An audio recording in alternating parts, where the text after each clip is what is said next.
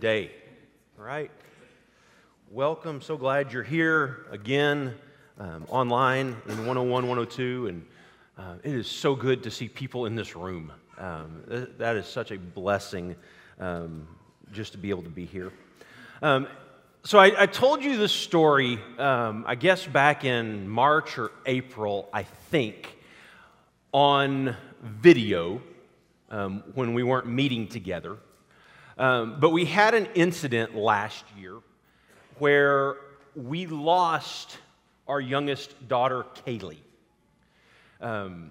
We were going about a normal day, and just if you haven't heard this story real quickly, we were going about a normal day. I had just left to run to Brookshire's to grab something for dinner, and my wife calls me and says, "Hey, we can't find Kaylee." And I said, "Well, she's probably just playing around the house somewhere." And so she starts looking, and I get to the store, and she calls me back and says, "Hey, I can't find Kaylee."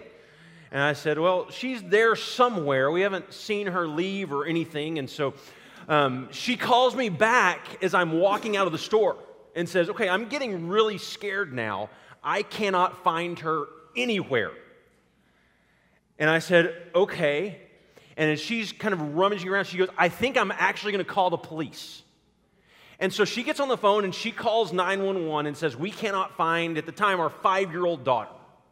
We don't know where she is." And so by the time I got back from Brookshire's, there were literally about 10 police cars at our house lining our street.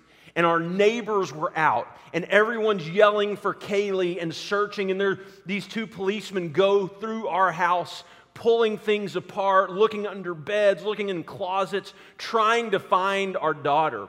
And we can't find her anywhere. And so I get back, and I go into the house, and I start running through the house, yelling for her and asking, Kaylee, where are you? Where are you?" And nothing. And so then we start going neighbor to neighbor. And some neighbors, the Basils who live a couple streets over, even came over, and they're looking, and it's mass chaos in our house. And I will tell you, I have never felt before like I was going to hyperventilate. But there was this moment of desperation where I didn't know what to do because there was nothing I could do.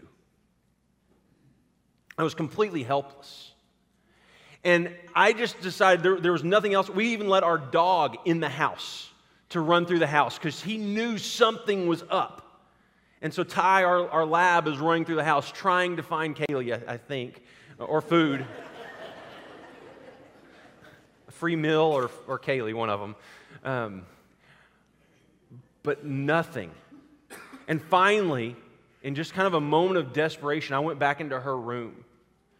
And I got under her bed, and in the very back corner of her room, under her bed, dressed in all black, was our daughter under a black blanket, asleep. They were playing hide and go seek, her and Caleb, and she got tired. And she fell asleep under a blanket. And I will tell you, when I walked outside the house holding my daughter, I just sat down in the middle of the sidewalk with her crying because she was scared to death because there were police everywhere. And her dad was breathing 100 miles an hour. But I can tell you, I have never had a moment where I have been so desperate. Have you ever been desperate? Have you ever had one of those moments where literally there was nothing else you could do for the situation? Maybe it was in your marriage as things were crumbling and falling apart. Maybe it was the loss of a job as you went home that day trying to figure out what your next move is, what you're going to do. Maybe it was the loss of a child. But I think all of us have had those moments where we have felt completely and utterly out of control.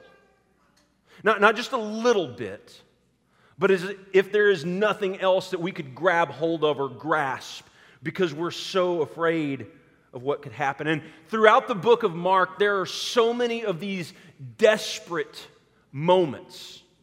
In Mark 1, verse 40, says a man with leprosy came to him and begged him on his knees, "If you are willing, you can make me clean." A little later in chapter 4, Jesus was at the stern and they're on this boat sleeping on a cushion.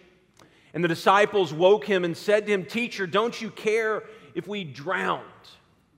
Again in chapter 5, there's this lady who has been bleeding. And she just thinks, if I touch his clothes, I will be healed. She's tried everything. See, all of us have had these moments of desperation that I think we relate to in some way. Where it feels like there's nothing else that we can do. We're out of options. And I'll tell you, as we were looking for Kaylee, that was the sense I had. There was nothing else I can do other than look, but I'm completely helpless. And all that goes through your mind in those moments is all of the possibilities of what could be. All of the TV shows we've watched, all of the news stories we've seen, all of the Amber Alerts we've gotten. What could have happened? And so Mark is dealing with the most important question we've said through this series, and it's this: who is Jesus? Mark is asking, who is Jesus? He wants you to get to that. He begins Mark chapter 1, verse 1, with telling us who he believes Jesus is. He says this is the beginning of the good news of the gospel of Jesus Christ, the Messiah. And no one else has ever said Messiah through the stories that we've looked at. They think he's this healer. They think he's a prophet. They think there's all sorts of things that he could be. And they're really unsure. And Mark is trying to get us along in this journey with all of the other people, the disciples, and the people that are coming to Jesus, the people that are living with him. And as we go through the series, especially as we lead into next Sunday with Easter Sunday, the question, why does it matter? Not just simply who is Jesus, but as we answer that question, why does it even matter? And so today what I want to do, I want to look at two stories really, really quickly and look at how they tie together. The first story is about Jesus healing a man who is deaf and mute. And it begins with some men. And I love Mark's detail in the story. He just says some men brought their friend to Jesus. And I think through the friend's perspective, you know, we heard that there's this guy named Jesus who's healing all of these people. And so we have this friend who can't speak and he can't hear. And so we're going to get him to Jesus. And we took him to Jesus and we're standing there and he begs Jesus to heal him. And then Jesus looks at him and it says he sticks his fingers in the man's ear. He spits and touches his tongue. All right. Yes, whoever said that, thank you. This is not a COVID-approved healing. He spits and touches the man's tongue, and the man begins to speak. This man, from, I'm guessing, his birth, has not been able to hear and not been able to speak. And Jesus in this moment heals him. And it says the people were amazed. People were overwhelmed with amazement. He has done everything well, they said. He even makes the deaf hear and the mute speak. The second story comes right on the heels of that one in chapter 8. And it's very similar to a story that happened just a few chapters earlier. Jesus has a large crowd, and he's been teaching them. And his disciples are called to him, and he says, I have compassion on these people. They have already been with me 3 days and have nothing to eat. If I send them away hungry, they will collapse on the way because some of them have come from a long distance. And so Jesus has this moment, and as I read this story, I cannot help but think of my teenagers. Right?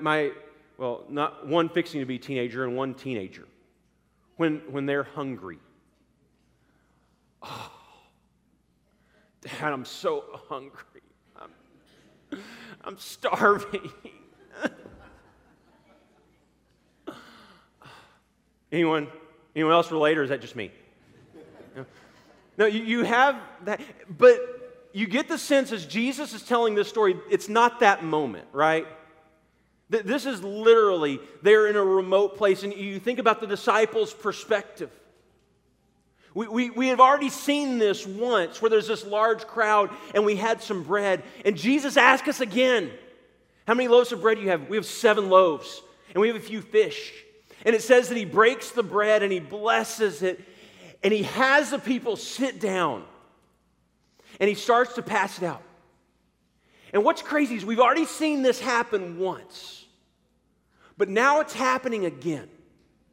And the bread keeps going back through the crowd, and all of a sudden, there's 4,000 people seated on the ground, and they're eating bread and fish, and they have plenty to eat. And in fact, afterwards, we picked up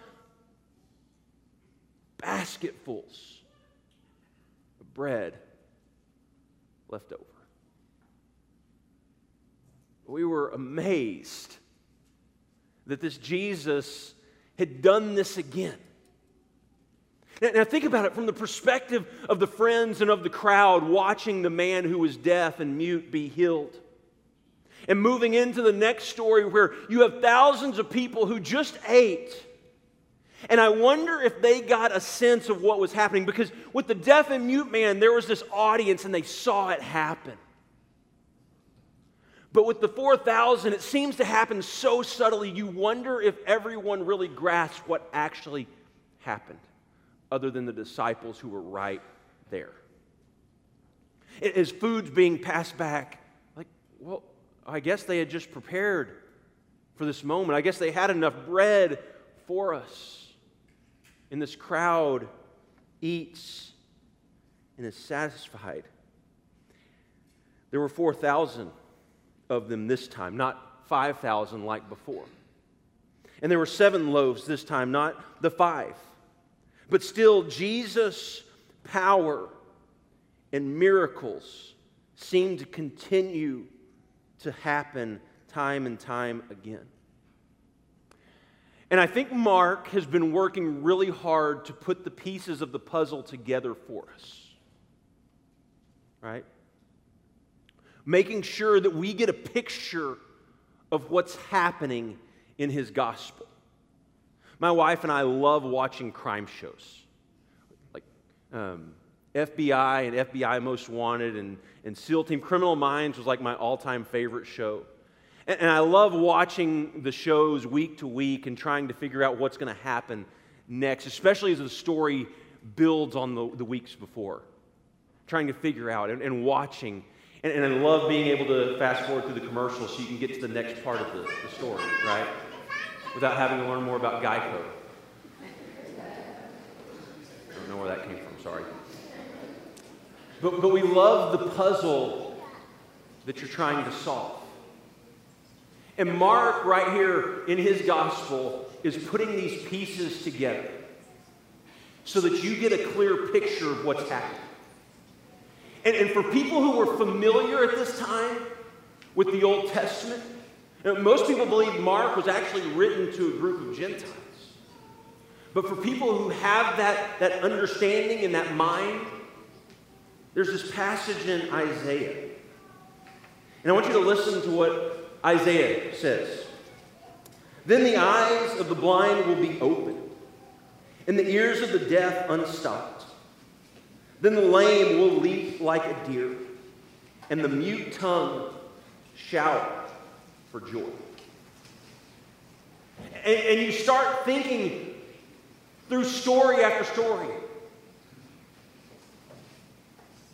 of the eyes being open of a blind man, of the ears being unstopped of a deaf man, and the tongue being loosened. And the lame man who is paralyzed, leaping and praising God. Because Isaiah 35 is actually a story about what will happen when Messiah comes. That great day when God sends the Messiah to save and redeem and restore all things. There's going to be some signs that point to what's happening. And I think Mark has this picture that he wants you to get that just kind of lays right over the top of the first 8 chapters. Now, these things are happening. There's a blind man who can see, and there's a deaf man who can hear, and there's a paralyzed man who can leap, and there's a man who couldn't speak who can now speak. And it's as if Mark is saying, hey, wake up. This is Messiah.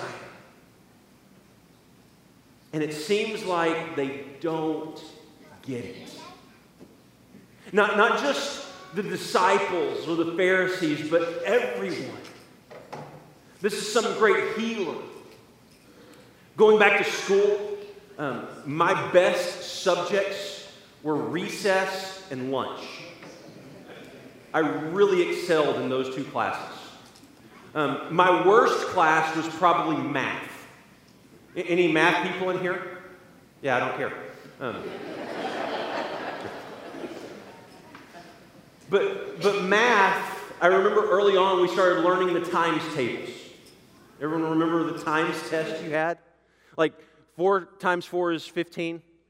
No. 4 times 4 is 16, or 5 times 5 is 25. And it was this race. And it was as if the most important thing was to get to the answer. And in math, it's the product, right? That's the most important part. It's the product, getting to the end, the answer. But if you teach math, you know there is absolutely no value in just telling someone the answer. Because inevitably there is going to be another question. And it's not just simply knowing the answer, it's knowing how to arrive at the answer. It's the process that is more important than the product. Because you have to be able to repeat that. And what we thought in the beginning was we have these times tables, and it's really important to know that 5 times 5 is 25. But then a couple of years down the road, they start putting parentheses around things and start mixing in the alphabet. And they call it algebra. And then other classes that I wasn't smart enough to take. But if you missed the beginning foundation, and it was just about getting the answer, you didn't have the foundation to understand the process to get there. And I think Mark wants us to understand the process of arriving at the answer to the question, who is Jesus, is every bit as important as the answer. Is the answer important? Absolutely. But the process of you arriving there is vital. And I think it's the reason that Jesus just doesn't step out and just say, hey, I'm Messiah, I'm the new King, I'm Lord. He needs people to get there on their own, because if they do not get there on their own, they will never bow their knee and submit to Him as King and Lord. The process is more important than the product. It's arriving there. And so the Pharisees have seen all of this, and they ask Jesus for a sign. Okay, we're kind of getting this puzzle piece together, but we need a sign from you so that we can know. Because they're testing Him, and they're questioning Him, and they're doubting Him. So give us a sign, and then we'll believe, then we'll know. And Jesus gets mad at them. And this whole time, the disciples start to get hungry again. I really do think they were teenagers, right? Like, oh man, it's been like 45 minutes. Dad, I'm starving. Like, they start looking for bread. And the disciples, verse 14, The disciples had forgotten to bring bread except for one loaf they had with them in the boat. Be careful, Jesus warned them. Watch out for the yeast of the Pharisees and that of Herod. Now wait a minute. If you're a good Jew, you look up at the Pharisees as these people who are revered. They've got this God thing all together. They know what it looks like to be a religious person, and that is the perfect picture of a follower of God in everyone's mind. But Jesus, he throws them in with Herod, a pagan king. And he says, watch out for the yeast of the Pharisees and Herod. Going on, they discussed this with one another and said, it is because we have no bread. It's all about food, right? Aware of their discussion, Jesus asked them, why are you talking about having no bread? Do you still not see or understand? Again, quoting from Isaiah. Are your hearts hardened? Do you have eyes but fail to see, and ears but fail to hear? When I broke the 5 loaves for the 5,000, how many basketfuls of pieces did you pick up? 12, they replied. And when I broke the 7 loaves for the 4,000, how many basketfuls of pieces did you pick up? They answered 7. And he said to them, do you still not understand? It's this puzzle that's being put together, and I think Jesus is stepping back, and it's kind of at that point when you're putting together a real puzzle where you start to see things. And the only pieces that are left are these kind of vague pieces. It's like, well, just a solid black piece. Like, where does it fit? And I think Mark would say, I've laid this out so beautifully, and if you would just see with your eyes, if you would see with your heart, if you would hear with your ears, then you would realize who this is.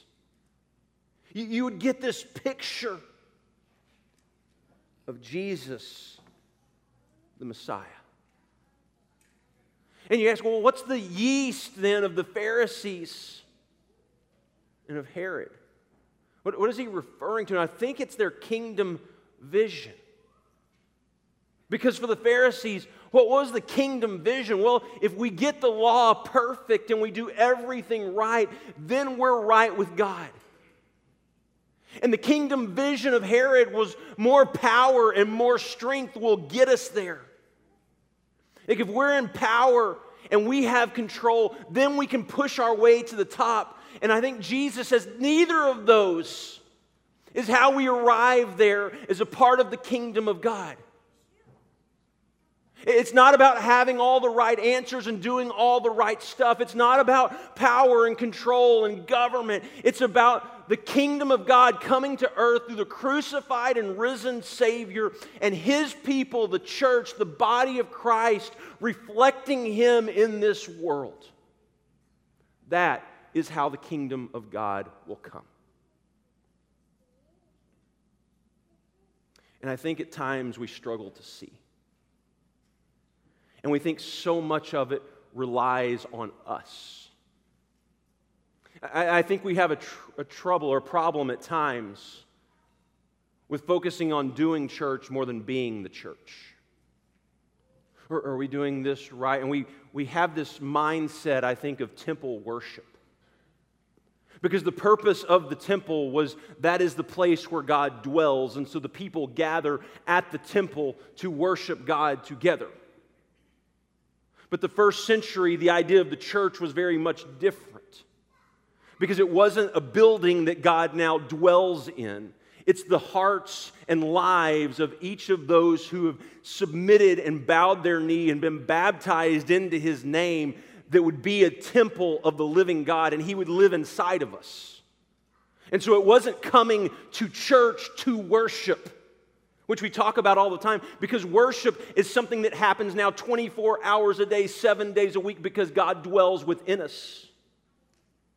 But now, as the church, we collectively gather with worship, of course, on our mind and on our heart, but with the purpose of encouraging one another and lifting one another up and edifying each other and strengthening each other. That we would be the body of Christ sent out into this world to bring the good news and hope of Jesus into this world. That this is not the temple. You didn't come here this morning for the purpose of worshiping God. You came here as followers of Jesus, worshiping God together collectively now, lifting up the name of Jesus. You came worshiping, not to worship. Because worship is something that happens 24 hours a day, 7 days a week, because Christ dwells inside you, the temple of God. And it changes the way we see our gathering. Do we worship? Do we celebrate? Absolutely. But that is no different than the other days of the week. It's just what makes this different is now we are gathered as the body of Christ to do it collectively, together, to celebrate the cross and to celebrate an empty tomb. And so this question, they ask for a sign because they want to see. And Jesus is concerned that their hearts are hardened, that their minds have lost focus. And it brings that question back to mind again, who is Jesus? Who is Jesus? Because the answer to that question, as we've been saying through this series, is probably the most important question anyone could possibly ask you. Because if Jesus is Messiah, as he claims to be, the Messiah is King of the world.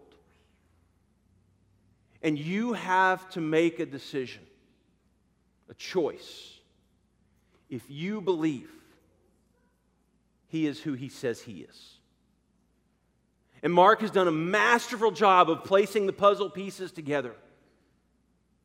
And here's the beauty of us as the church, is each of us is just a small piece of that puzzle that God has been working on for thousands of years, through the centuries. And so many times we think our life is so significant and so big and so important. But to remember that we're just simply a small piece of God's much bigger story. So what does this mean for us as followers of Jesus?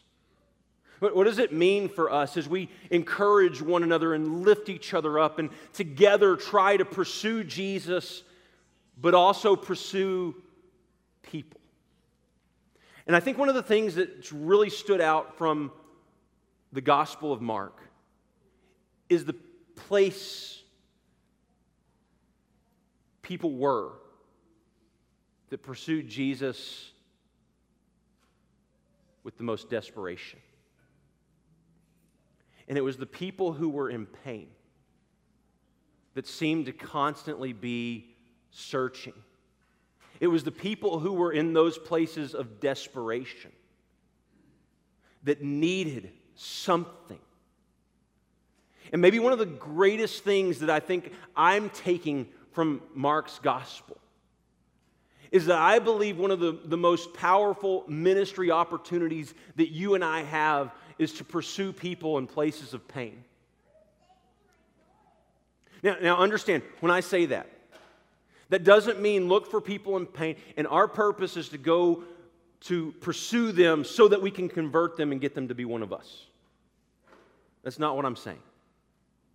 What I am saying is we go pursue people in those places of pain because God loves them and God loved us. And in our pain and in our desperation, He sought us out. And He loved us and He pursued us. And as His people, we are called to be His hands and feet. We are to go show God's love to those people in pain. And it's those people who are in the places of pain that need Jesus so badly. But more than anything else, I think they realize how badly they need Jesus. Because in those moments of desperation, where there's nothing else to do and nowhere else to turn, it seems like we're so open to God. What if, as a ministry focus, it was those people in pain that drove our ministries? I heard a ministry we're beginning here in the next several months that's going to minister to single mothers, to those people who are hurting and trying to figure things out. We have a ministry like that in Wings. We're doing some amazing things with Triumph Village, and now our Bridge ministry that helps them move from Triumph Village into real life again and finding jobs. And we have those opportunities, those touch points with people who are broken and hurting, that we have the opportunity to be the hands and feet of God in their life, to be and bring the touch of Jesus, the touch that can allow a man to hear or a mute man to speak, the touch that can allow someone who's been paralyzed to run and leap like a deer, the touch that we believe brings restoration and hope to this world.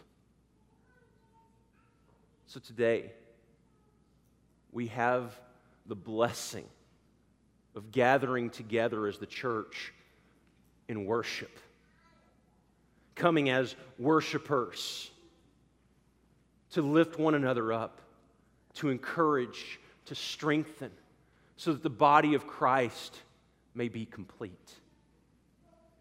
And we have the blessing of being a small part in God's story, bringing His healing and restoration into this world.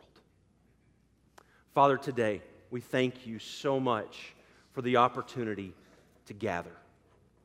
We thank You that Your Spirit dwells not in a temple, not in a building, but, Father, within each and every one of us. And, Father, we pray that our lives are a continual act of worship. It is something that never ceases, it never stops. And so as we gather and we worship, Father, we lift one another. We encourage one another. We strengthen those who are feeble and those who are struggling and those who are trapped in addiction. And Father, we find fellowship with them because we have all been there. There is no one who is without sin, not one of us. And so, Father, today, remind us of how desperate we are for Your love. Father, fill us with Your grace and lead us to be Your ambassadors in this world. We pray this in Jesus' name. Amen.